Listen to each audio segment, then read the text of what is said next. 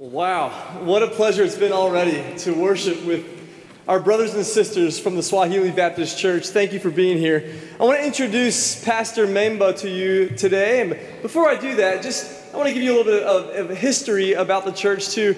This church probably would not have happened if the Lord had not put four very special people here in our church at Woodmont Baptist Church. You've already heard from Carlos and Murtis Owens, but you need to know about the work of Nick and Connie Bushy as well. Nick and Connie believed that the Lord had called them to work in Africa as missionaries. They felt to work with African people, they needed to go overseas, and through a series of events, they realized that wasn't going to happen, and the Lord led Africa to them. God is doing something among the refugees of this world, isn't He? He's doing something. Our IMB, the International Mission Board president, David Platt, has focused on refugees and the movements of refugees in our evangelistic outreach efforts as Baptists these days because God is doing something. He's bringing the nations to Nashville, and that's an amazing thing. Let me tell you about Pastor Memba now. Pastor Memba is going to be bringing the word to us today from Ephesians chapter 2. He agreed to go along with our series, the Built series. He said, I love Ephesians. So I know we're in for a treat. Memba is married to Elizabeth, and they have 5 children. Uwezo. What does Uwezo mean? We just sang it. I saw. What does Uwezo mean? It's another state. It means? It's another state. It's another state? Yes. Uwezo? Yeah. Another state, another thing of, okay, interesting. Uwezo is your oldest.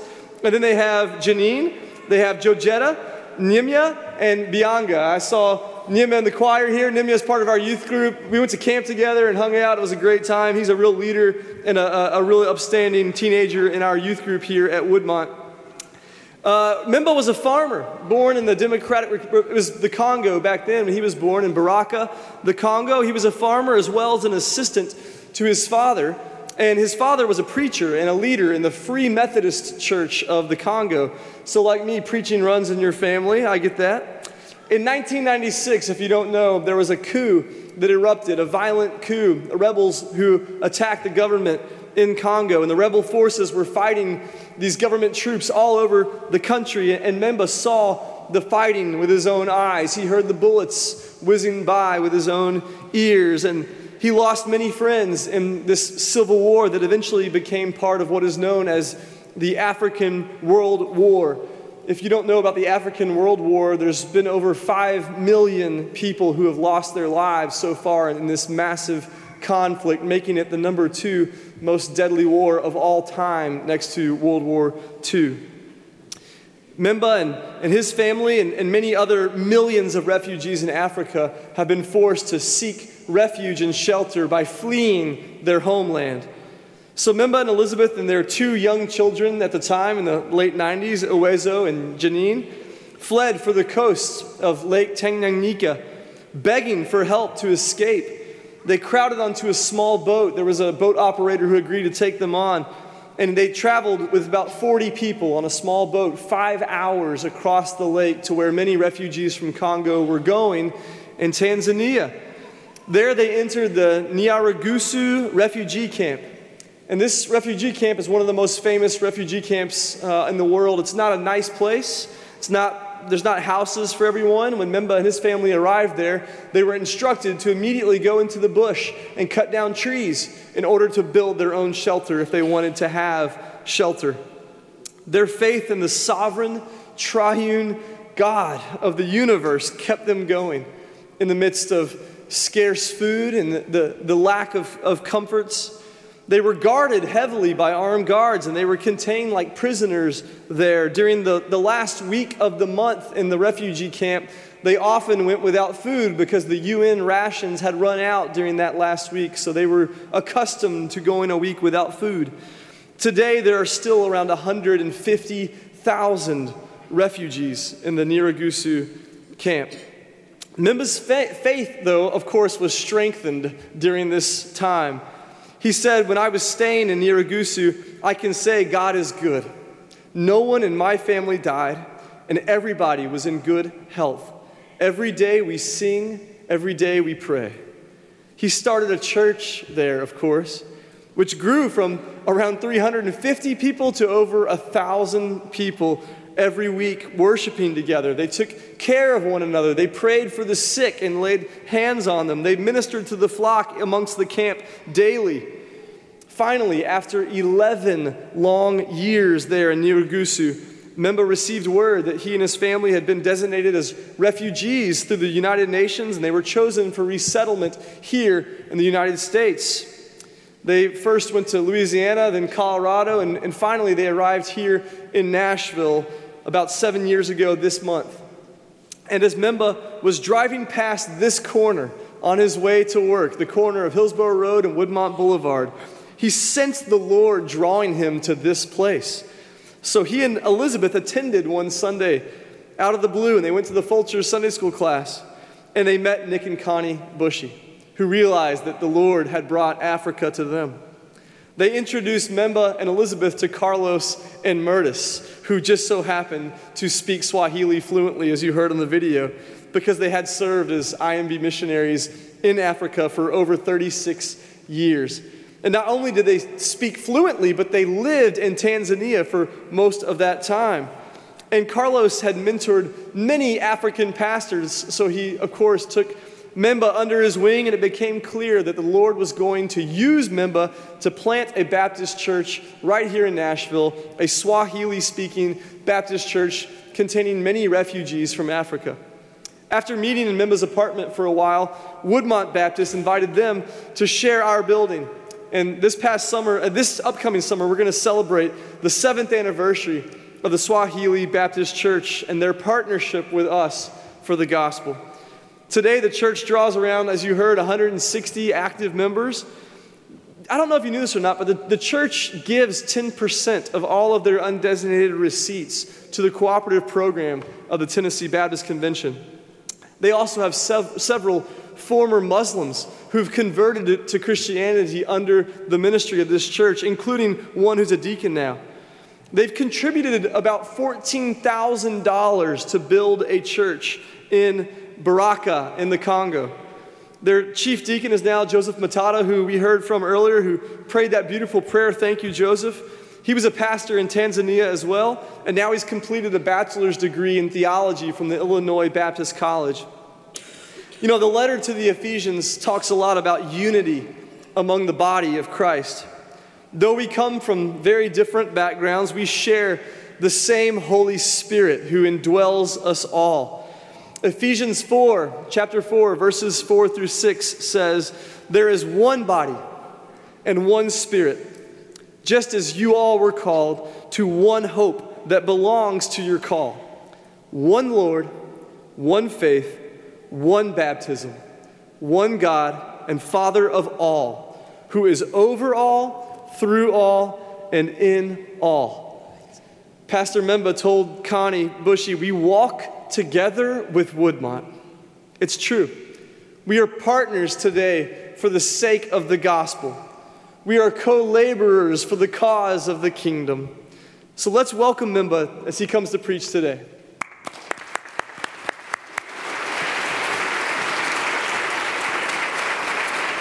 Thank you, brother.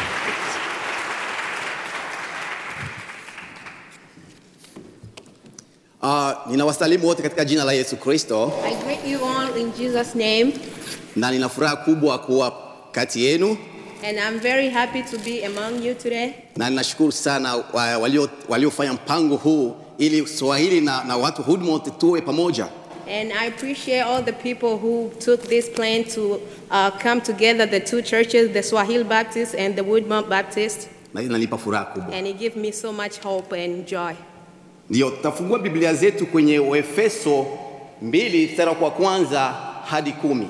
We're going to open our Bible to the book of Ephesians chapter 2, verse 1 through 10. Nasoma katika Kiswahili. "Nanyi mlikuwa wafu kwa sababu ya makosa na dhambi zenu ambazo ziliendelea zamani kwa kuifuata kawaida ya ulimwengu huu na kwa kufuata ufalme wa uwezo wa anga, roho yule atendaye kazi sasa katika wana wa kuasi, ambao sisi sote nasi tulienenda katika wao, katika tamaa za miili yetu, tulipozimia mapenzi ya mwili na ya nia, kuwa kwa tabia yetu watoto wa hasira kama hao wengine. Lakini Mungu wa rehema kwa mapenzi yake makuu alitupenda hata wakati ule tulipokuwa wafu kwa sababu ya makosa yetu, alituhusia pamoja na Kristo. Yani ametuokolewa kwa neema, akatufufua pamoja naye, akatuketisha pamoja naye katika ulimwengu wa roho katika Kristo Yesu, ili katika zamani zinazokuja audhirishe wingi wa rehema yake upitao kiasi kwa wema wake kwetu sisi katika Kristo Yesu. Kwa maana mmeokolewa kwa neema kwa njia ya imani, ambayo hiyo haitokani na nafsi zenu, ni kwa kipawa cha Mungu, wala si kwa matendo ya mtu awaye yote, asije akajisifu. Maana mtu kazi yake tuliumbwa katika Kristo Yesu tutende matendo mema, ambayo tokea awali Mungu aliyatengeneza ili tuenende nayo. Ephesians chapter 2 verse 1 through 10, I read in Jesus' name. As for you, you are dead in your transgression and sins, in which you used to live when you followed the ways of this world and of the ruler of the kingdom of the air, the spirit who is now at work in those who are disobedient. All of us also lived among them at one time, gratifying the cravings of our sinful nature and following its desires and thoughts. Like the rest, we were by nature objects of wrath. But because of his great love for us, God, who is rich in mercy, made us alive with Christ even when we were dead in transgression. It is by grace you have been saved. And God raised us up with Christ and seated us with him in the heavenly realm in Christ Jesus, in order that in the coming ages he might show the incomparable riches of his grace, expressed in his kindness to us in Christ Jesus. For it is by grace you have been saved, through faith, and this not from yourselves. It is the gift of God, not by works, so that no one can boast. For we are God's workmanship, created in Christ Jesus to do good works, which God prepared in advance for us to do. Tuombe. Seigneur, je te remercie de m'avoir accordé ces temps si sublimes, d'être devant tes fidèles pour annoncer la bonne nouvelle de Jésus-Christ. Seigneur, je te prie que tu puisses me soutenir. Aide-moi, que le Saint-Esprit m'aide. Seigneur, nous adoptons de toute vitamine cet message saint. Merci Seigneur, parce que je sais que tu seras avec nous et tu vas nous guider. Au nom puissant du Seigneur Jésus-Christ. Amen. Amen. Ninapenda niwaambie jambo moja. I want to tell you all one thing. Nikiwa mtu kutoka Afrika, as an African person, tuna mila yetu. We have our tradition. Unapokuwa ukifikisha zaidi ya miaka 18 ukitaji sasa kuoa, when you are over age like 18 and over, and when you want to marry, na hawezi hoa kabla hujajenga nyumba. And you cannot marry when you don't have a house. Unatakiwa ujenge nyumba. You have to build. Ni hapo utaoa. That's when you get married. Na mimi nilipojisikia sasa nimekuwa mtu mzima, and when I feel like I was an adult, nilimwambia baba nataka nioe. I told my dad that I want to marry. Akaniuliza uko tayari? And he asked me, are you ready? Nikasema niko tayari. I said I'm ready. Basi nikaanza kujenga nyumba. Then I started building my house. Nikaita wafundi. I called all the builders. Na wakafanya plani ya nyumba. And they did everything, the foundation. Nilikuwa nimeandaa vitu vidogo tu. I had few things ready. Na nikawapa wafundi kujenga nyumba. And I give the builder to start building. Lakini fundi walipokuwa wanafanya msingi, but when they were on the foundation of the house, wakaniambia hii cement haitoshi. They told me this cement is not enough. Unatakiwa utie cement nyingine. You have to add more. Nikasema sina cement nyingine. And I said I don't have any more. Endeleeni hivyo. So just continue with what you have. Wafundi wakaendelea kujenga. So the builders continue on building. Na baadaye wakaanza kuweka tofali. And then they started putting on the bricks. Na walipoanza kuweka tofali, and when they started putting on bricks, pia nilishiwa na vifaa vingine. Also I didn't have enough. Sababu nilikuwa sikuwa nimejiandaa kikamilifu because I wasn't ready enough. na nilishindwa kumaliza nyumba hiyo. And I couldn't finish the house. Na sababu msingi haukuwa unakomaa, And because the foundation was not strong enough, mvua ilipoanza kunyesha when the rain coming down na upepo kaja, and the wind came, ile nyumba ilianguka. the house fall down. Nyumba yangu ya kwanza sikulala ndani. That was my first house. I didn't sleep in it. Unajua sababu? You know why? Sikujiandaa kikamilifu. Because I didn't build enough. I didn't have enough materials to build. Na nyumba yangu ilikuwa na msingi ambao kukomaa. And my house didn't have a strong foundation. Na ilinipa funzo. And it gave me a lesson. Lakini baba aliniona. But my dad saw it. Akaniambia, mwanangu, And he told me, my son, kwa kujenga nyumba, for you to build a house, inatakiwa ufanye mahesabu. you have to do math. Akasema ndio baba. And I said, yes, Dad. Na nilipojenga nyumba yangu ya pili, And when I started building my second house, mambo yalikuwa mazuri. everything was fine. Na nikawa na nyumba nzuri. And it was a good house. Bwana Yesu asifiwe sana. Praise God. Lakini napenda niwaambie kitu kimoja siku ya leo. But I want to tell you one thing today. Kuhusu habari hii ya waraka huu wa Paulo kwa Waefeso. About this message from Paul to the Ephesians. Najua Waefeso, Paulo alitamani kuonyesha Waefeso wanatoka wapi na wanaelekea wapi. Paul wanted to show the Ephesians where they are from and where they are going. Na alionyesha udhaifu wao. And he showed them their weakness. Na alionyesha kitu gani wanastahili wafanye. And he told them what they are supposed to do. Unajua tukienda kwenye habari sana kwa za Waefeso, if we look deeper into the Ephesians, utaona kwamba Waefeso ilikuwa ni center ya mambo yote machafu. You will see that it was the center of all bad things. Naona Biblia inashuhudia kwamba Waefeso walikuwa ni wafu. You see, the Bible said that Ephesians were dead. They were dead. Na walikuwa vipofu. And they were blind. Walikuwa hawajali Mungu. They didn't care about God. Walijitegemea wenyewe. They depend on themselves. Na walifanya mambo mengi ya aibu na mambo ambayo sio mbele za Mwenyezi Mungu. And they did a lot of transgression before God. Lakini Paulo anajaribu kuonyesha jinsi gani Waefeso wanastahili wawe. But Paul showed them how they are supposed to be.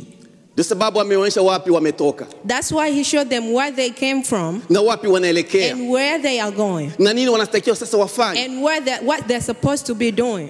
Maana Waefeso walikuwa na misingi yao ilikuwa tofauti na msingi wa Yesu Kristo. Because they have foundation which were different from the foundation of Jesus Christ. Waliweka misingi yao kwa mambo ambayo yanawatia kuwa wafu wa kiroho. They lay their foundation on things that made them dead in spirit. Lakini Paulo anaonyesha kwamba kwa rehema zake Mungu, but because of God's mercy, amewatoa katika kifungo cha wafu. He removed them from the dead. Amewafanya wao kuwatoa kuwa vipofu. He made them to see, not to be blind. Amewafanya sasa kuwa huru. To make them free. Na alitamani sana wajenge kwenye msingi ulio imara, msingi wa Yesu Kristo. And he wanted them to build on the foundation of Jesus Christ. Na ulikuwa ushauri mzuri wa Paulo. And it was a good advice from Paul. Sababu alitamani wawe watu ambao wameweka kwenye msingi ulio imara. Because he wanted them to have a strong foundation. Sababu mji wa Efeso ulikuwa ni mji ambao ulikumbwa na mambo mengi mabaya. Because Ephesians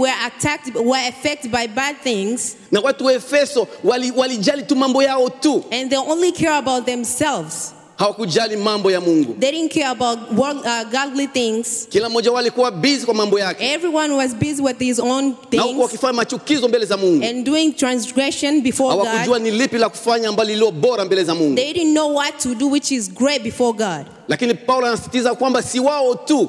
But Paul said it's not only them. Ni walio wengi ambao tulikuwa vipofu na wafu wa kiroho. It's all of us who are dead and blind in spirit. Lakini sasa tunaona. But now we see. Tumeuendea mwanga. We have gone through the light. Tumemwona Yesu Kristo. We have seen Jesus Christ. Ambaye amekuwa wokovu wetu. Who is our salvation. Na hiyo ilikuwa ni furaha ya Paulo sasa kuambia Waefeso. And that was Paul's happiness to tell the Ephesians. Ili wasimame katika Yesu Kristo. So they can stand up in Jesus Christ. Maana Yesu ndiye msingi ulio imara. Because Jesus Christ is our strong foundation. Msingi ambao hauwezi kutikisika. A foundation that cannot be shaken. Sio msingi kama ule ambao mimi nilijenga nyumba. It's not a foundation that I first building my first house on. Ni msingi ulio imara, msingi wa kiroho. It is a foundation that is strong in Christ. Ndio sababu anasema wote ambao watakaojenga kwa msingi huo. That's why he said all people's gonna build on that foundation. Watakuwa imara. They will be strong. Neema ambayo Mungu alitenda kwa wanadamu, the grace that God gave to us, sio neema ambayo tunaweza kutafakari zaidi ya akili zetu. It's an explainable grace. Maana Mungu hakutamani watu waendelee katika dhambi. Because God didn't want us to continue into our sins way. Mungu hakupendezwa watu waendelee kuwa kama wafu wa kiroho. God didn't want us to keep on dying. Mungu kwa upendo wake, for his love, alituma mwana Yesu Kristo. He sent his only child. Ili kila atakayemwamini, so that everyone who believeth in him awe na uzima wa milele. will have eternal life. Na ndio sababu ukisoma mstari wake wa 8 hadi 10, that's why if you read from the verse 8 through 10, unaona Paulo anasema mambo mazuri pale. You see Paul speaking some great words there. Unajua Paulo anaonyesha nini? You see what Paul is doing to them. What Paulo is it showing them? Anawagusia zaidi kutenda matendo mema. He's asking them to do good works. Yaani tunapokuja kwa Yesu Kristo, when we come to Jesus Christ, tutende matendo yaliyo mema. We should do good works. Tutatendaje matendo mema? How can we do good works? Na ile ingekuwa ulizo kwa kila mmoja wetu. And that should be a question through each one of us. Maana imani pasipo matendo imekufa. Faith without works is dead. Hatutasimamia tu imani. We cannot just stand on faith. Lakini wewe na mimi kama vile wa Kristo, but you and I as Christians, lazima tuonyeshe matendo yetu. We have to show our good works. Matendo yatakwenda kutushuhudia. Our good works will be our testimony. Najua zamani tulikuwa katika giza kubwa. Before we used to live in a very heavy dark. Na sasa tu katika nuru. But now we are in the light. Neno la Mungu limetuletea nuru. The word of God has brought us lightness. Na kwa hiyo sasa tufanye nini? And for that, what do we do? Neno la Mungu linasema sisi ni wafanyakazi pamoja na Bwana. The word of God said we are workers together with Christ. Wewe ni mfanyakazi. You are a worker. Mimi ni mfanyakazi. I am a worker. Sisi sote ni wafanyakazi pamoja na Bwana. We are all workers together with Christ. Tunaalikwa kutumika. We have been called to work. Tufanye kazi ya Mungu. We should work God. We should do God's work. Na zaidi ya yote, and overall, tulete watu kwa Yesu Kristo. Bring people to Jesus Christ. Tuwalete watu kwa Yesu Kristo. Bring people to Christ. Hiyo ni kazi yako. That's our job. Hii ni kazi yangu. That's my work. Tunatakiwa tufanye hivyo. We should do that. Hatutakuwa sisi wenyewe kula neno tu. We should not be just eating the word of God by ourselves. Na tunasema hiyo imetosha. And say that's enough. Nakumbuka siku moja nilikuwa kwenye ofisi ya Pastor Nathan. I remember one day I was at Pastor Nathan's office. Tuliongea naye mambo mengi. We talked so many things. Aliniambia kuhusu wito wake. He told me about his calling. Na mimi nikasema kuhusu wito wangu. And I talked about my calling. Nikasema kwamba wito wangu najisikia kwamba nimeitwa ili niende. And I said my calling, I feel like I've been called so that I can go out there. Niende wapi? Where do I go? Niende wapi? Where should I go? Niende kufanya watu kuwa wanafunzi wa Yesu Kristo. I should go to make disciples of Jesus Christ. Sikuitwa ili nije nikae hapa kwenye Swahili Baptist Church tu. I wasn't called to just come here at Baptist Church and just sit and be there. Nimeitwa ili niende. I've been called to go out there. Niende nifanye watu kuwa wanafunzi wa Yesu Kristo. To make disciples of Jesus Christ. Ndio sababu tupo hapa. That's why we are here. Tuko hapa sababu tufanye watu kuwa wanafunzi wa Yesu Kristo. We are here so that we can make disciples of Jesus Christ. Ni kazi ya kila mmoja wetu. That's the work and the job of each one of us. Sio kazi ya madike. It's not a job for only the deacon. Sio kazi ya mapasta. It's not only for the pastors. Sio kazi wa minister. It's not only for the ministers. Lakini kazi yetu sisi wote. But for every one of us. Unajua nini? You know what? Neno la Mungu kwenye Wakorintho wa kwanza mstari wake wa 3 9 hadi 10. The word of God from the book of Corinthians chapter 3 verse 1 9 hadi 10. Verse 9 through 10. Neno la Mungu linasema hivi. The word of God says, sisi ni wafanyakazi pamoja na Mungu. We are workers together with Christ. Sisi ni shamba la Mungu. We are God's field. Sisi ni jengo la Mungu. We are God's mansion. Jengo la Mungu. God's mansion. Panapokuwa jengo, where there is a mansion, pana msingi. There is a foundation. Msingi wetu ni upi? What is our foundation? Ni Yesu Kristo. It's Jesus Christ. Najua nyumba, you know, a house, inakuwa na vitu ambavyo vinabeba nyumba. There is so many things that make a house. Number 1 ni msingi. The first one is the foundation. Msingi kama hauko imara, if the foundation is not strong, ile nyumba itaanguka. The house will fall down. Lakini kuna kitu kingine. But there is also another thing. Nguzo. It is pillar. Nguzo. Pillars. Nguzo pia ni za lazima. Pillars also are important. Yawezekana wewe ni nguzo. Maybe you are a pillar. Mimi yawezekana ni nguzo. Maybe I'm a pillar. Lazima tufanye kazi ya Mungu. We should do God's work.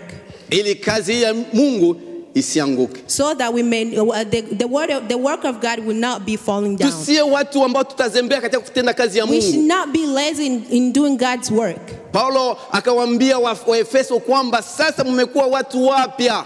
Paul told the Ephesians, now you are new people, new creatures. Si kwa nini kujisifu wenyewe. It's not for you to be boasting by yourselves. Si kusema kwamba ni kwa sababu ya akili zangu ndio sababu nimekuwa hivi. Not saying that it's by my own intelligence. Lakini anasema ni kwa neema zake Mungu. But it's only by grace. Neema ya Mungu. Grace of God. Ndio sababu sasa tunaitwa Wakristo. That's why we have been called Christians. Ndio sababu sasa tunakuwa kitu kimoja. That's the reason why we are together in one unity, because of the grace. Ile ambayo imekwenda kutuunganisha sote. It is what brought us together. Sio akili yako. It's not by your own mind. It's not by my own mind. Sio akili yetu. It's not by our own mind. Lakini ni Mungu peke yake. But only by God's grace. Ili tufanye nini sasa? So that we can do what then? Ili tujenge mwili wa Yesu Kristo. So that we can build the body of Jesus Christ. Tujenge mwili wa Yesu Kristo kwa pamoja. We should build the body of Jesus Christ together. Unafikiri tutaujengaje? How can we build it? Tutaujengaje? How do we build it? Matendo yako By our works. yataleta wengine kwa Yesu Kristo. By our works. Your works will bring others to Jesus Christ. Acha nikwambie kitu kimoja. Let me tell you one thing. Mimi na family yangu tulipokuwa pale Colorado Denver, When we were in Colorado Denver with my family, tulienda kuingia kwenye kanisa moja we went attended one church. ambayo sipendi kuitaja jina. I don't want to call it by name. Kanisa kubwa kuzidi hili. A very big church, bigger than this one. Lakini nilipoingia mle ndani, But when I went through, niliuliza mke wangu, I asked my wife, tumo kanisani? are we in church? Watu wako wapi? Where are people? Hawakuwa watu zaidi ya watu 24. There were only like 24 of them. Na walio wote kabisa walikuwa ni watu wazee sana, tena wanawake karibu And wote. most of them were old ladies. Kijana tu alikuwa mchungaji ambaye niliona pale kwa bado kijana. The only young person or youth that I saw there was only the pastor. Baada ya ibada, After the service, nilimwona mchungaji. I spoke with the pastor. Kwanza mchungaji, kanisa linaendeleaje? And I asked the pastor, how is the church going? Akaniambia, long story. And he told me, it's a long story. Hii kanisa unavyoona viti, As you see these chairs, ilikuwa imejaa kwanza hapa mpaka kule. it was full. The chair was from here through there. Tulikuwa tukienea humu watu 800. We were here like 800 people. Ilikuwa ni kanisa kubwa. It was a big church. Lakini kama unaona hivi, But as you can see, kila mtu alikuwa busy na maisha yake. everyone was busy with his own life. Hakuna mtu ambaye alijali kazi za Mungu. No one cared about God's work. Na ndio sababu unaona kazi imekuwa hivi. That's why you see the church is like this. Unaona? You see? Yaani kazi ya Mungu inatakiwa wewe na mimi kuwa na juhudi. God's work, we have to put effort in it. Tusipofanya juhudi, If we don't have effort, kazi ya Mungu italala. the work of God will just lay down. Kazi ya Mungu italala. It won't be active. Na tumeitwa kujenga mwili wa Yesu And we Kristo. have been called to build the body of Jesus Christ. Ni kazi ya nani ajenge mwili wa Yesu Kristo? It is the responsibility of who to build that body. Hakuna ambao wako hapo tu kwa kujenga na sisi tu observateur. There are no people who have been called to do that job and others will just be there folding their hands. Ni sisi sote. It's all of us. Kanisa ni kama vile jengo. The church is like a mansion. Ni kama vile jengo la kiroho. It is like the spirit's mansion. Ambao kila mmoja wetu anafanya awezavyo. So that every one of us is strong enough. Ili kazi yake ionekane kuwa mzuri. So that our work can be good in front of God. Haitakiwi tuwe na udhaifu. We should not be lazy in doing God's work. Paulo aliomba Waefeso kuondoa udhaifu. Paul asked the Ephesians to remove and be active in God's Kutoa work. hali zao zote za zamani. To forget about all their old doings. Kazi ambazo zinaweza kulalisha ule mwili wa Yesu Kristo kuendelea kujengwa. Anything that may prevent the body of Christ to continue to be built. Tunaujenga mwili wa Yesu Kristo kila siku na kila saa na kila wakati. We build the body of Jesus Christ every minute and every hour. Na kwa hiyo basi, and for that, ningekuomba wewe ambao unasikia message ya leo, I ask you today, fanya hatua. take an action. Fanya hatua. Take an action. Fanya kama vile Andrea. Do like Andrew. Andrea alifanya nini? What did Andrew do? Alileta mtu kwa Yesu Kristo. He brought somebody to Jesus Christ. Ikiwa kila mmoja wetu hapa alete mtu mmoja tu, If each one of us bring one person only, hili kanisa tutaliongeza. this church we have to add it. Swahili wataongeza kanisa lao. We'll have to expand it. Sababu gani? Kila mtu amefanya kazi ya injili. Because everyone did his evangelism work. Tumeitwa ili tusimamishe kazi ya Mungu. We have been called to do God's work. Hatujaitwa ili tuwe wadhaifu. We were not called to be lazy. Kazi ya Mungu lazima isimame. The work of God should not stay. Lazima tupanue kazi ya Mungu. We have to expand it. Hautakuwa kila siku tuwe tu observateur, hapana. We should not be just here to be served. Tupanue kazi ya Mungu. We have to expand it. Tupanue kazi ya Mungu. We have to expand it. Majirani wako huko. All the neighbors are out there. Ni vema nao pia waje kwa We Yesu have to Kristo. bring all them to Jesus Christ. Sababu ndio sababu ambaye sisi kuitwa. That's our purpose that we have been called to. Bwana ametuita God called us ili tuende. so that we can go out there. Taujengaje mwili wa Yesu Kristo? How do we build the body of Jesus Christ? Ikiwa tumekaa kama vile watu wadhaifu. If we are just here like lazy people Watu wasiofanya lolote. who are not doing anything, Watu wa kusikiliza tu. just here to listen, Lakini hatutende. but we are not doing. Inatakiwa tutende. We have to do Tujenge mwili wa Yesu Kristo to build the pamoja. body of Jesus Na Christ. tukifanya hivyo, And if we do that, kanisa litasimama. the church will stand. Kanisa itakuwa kila wakati liko kwenye movement. The church will always be on the movement. Na tutaona baraka za Mungu. And we'll see God's blessings upon Tutakwenda us. kubarikiwa We mno. will be blessed uponly. Na tutavuleta watu kwa Yesu And we'll Kristo. bring people to Jesus Watu Christ. wataona kisi kujitolea kwetu. People will see how we sacrifice ourselves. Unafikiri mbinguni kutaingia watu wadhaifu? You think the lazy people will be the one going to the heaven? Haiwezekani na No, it's haitawezekana. not possible. Neno la Mungu linasema ufalme wa Mungu unatekwa na wenye nguvu. The word of God said that the kingdom of heaven is captured by those who are strong. Tunatakiwa tutumike. We have to work. Vijana watumike. The youth should work. Wababa watumike. The men should work. Wamama The watumike. ladies should work. Viongozi watumike. All the leaders should work. Sote tusukume lile gurudumu la We have to injili push the work of God together ili mwili wa Yesu Kristo upate kujengwa. so that we can build the body of Jesus Christ. Kumbuka Paulo amewaambia Waefeso, alionyesha hali yao hapo zamani. Remember Paul showed the Ephesians their old ways. Akawaambia kwamba zamani za kale walikuwa vipofu. He told them that before they were blind, Walikuwa wamekufa. they were dead. Sasa kwa neema ya Mungu But by God's grace, wameuona mwanga. they have seen light. Sasa wamejengwa kwenye msingi imara. Now they have been built on the strongest foundation. Inawezekana walikuwa na misingi nyingine ambayo ilikuwa potovu. Maybe they had their others foundations, which was weak, Ambayo ilikuwa haiko kabisa kama ule msingi wa Yesu Kristo. maybe they built on the weak foundation, which was not like the Jesus Christ foundation. Lakini wewe na mimi leo tuna bahati. But you and I today, we are lucky. Tumeitwa ili tuwe kwenye ule msingi wa Yesu We Kristo. have been called so that we can be on the foundation of Ni Jesus wajibu Christ. wako na wangu kujenga mwili wa Yesu Kristo. It is your purpose and my purpose to build the body of Jesus Christ. Tuondoe udhaifu, Remove all weakness, tulete watu kwa Yesu Kristo. bring people to Jesus Tufanye Christ. kazi ya Mungu kama jinsi tulivyoitwa. Let's do God's work as we have been called. Na tukifanya hivyo And if we do so, tutakuwa tumebarikiwa mno. we'll be blessed abundantly. Na Bwana atubariki. And God bless you.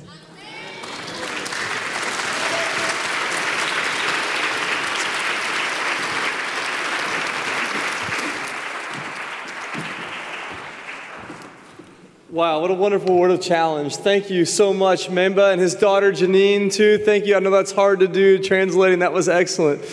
We've all been challenged by the word of God through Pastor Memba today. We've been challenged to not save ourselves. That's the work of God. He said it's not through our own minds or our own abilities. Only God can do that. God's salvation is itself a work, and we are His workmanship.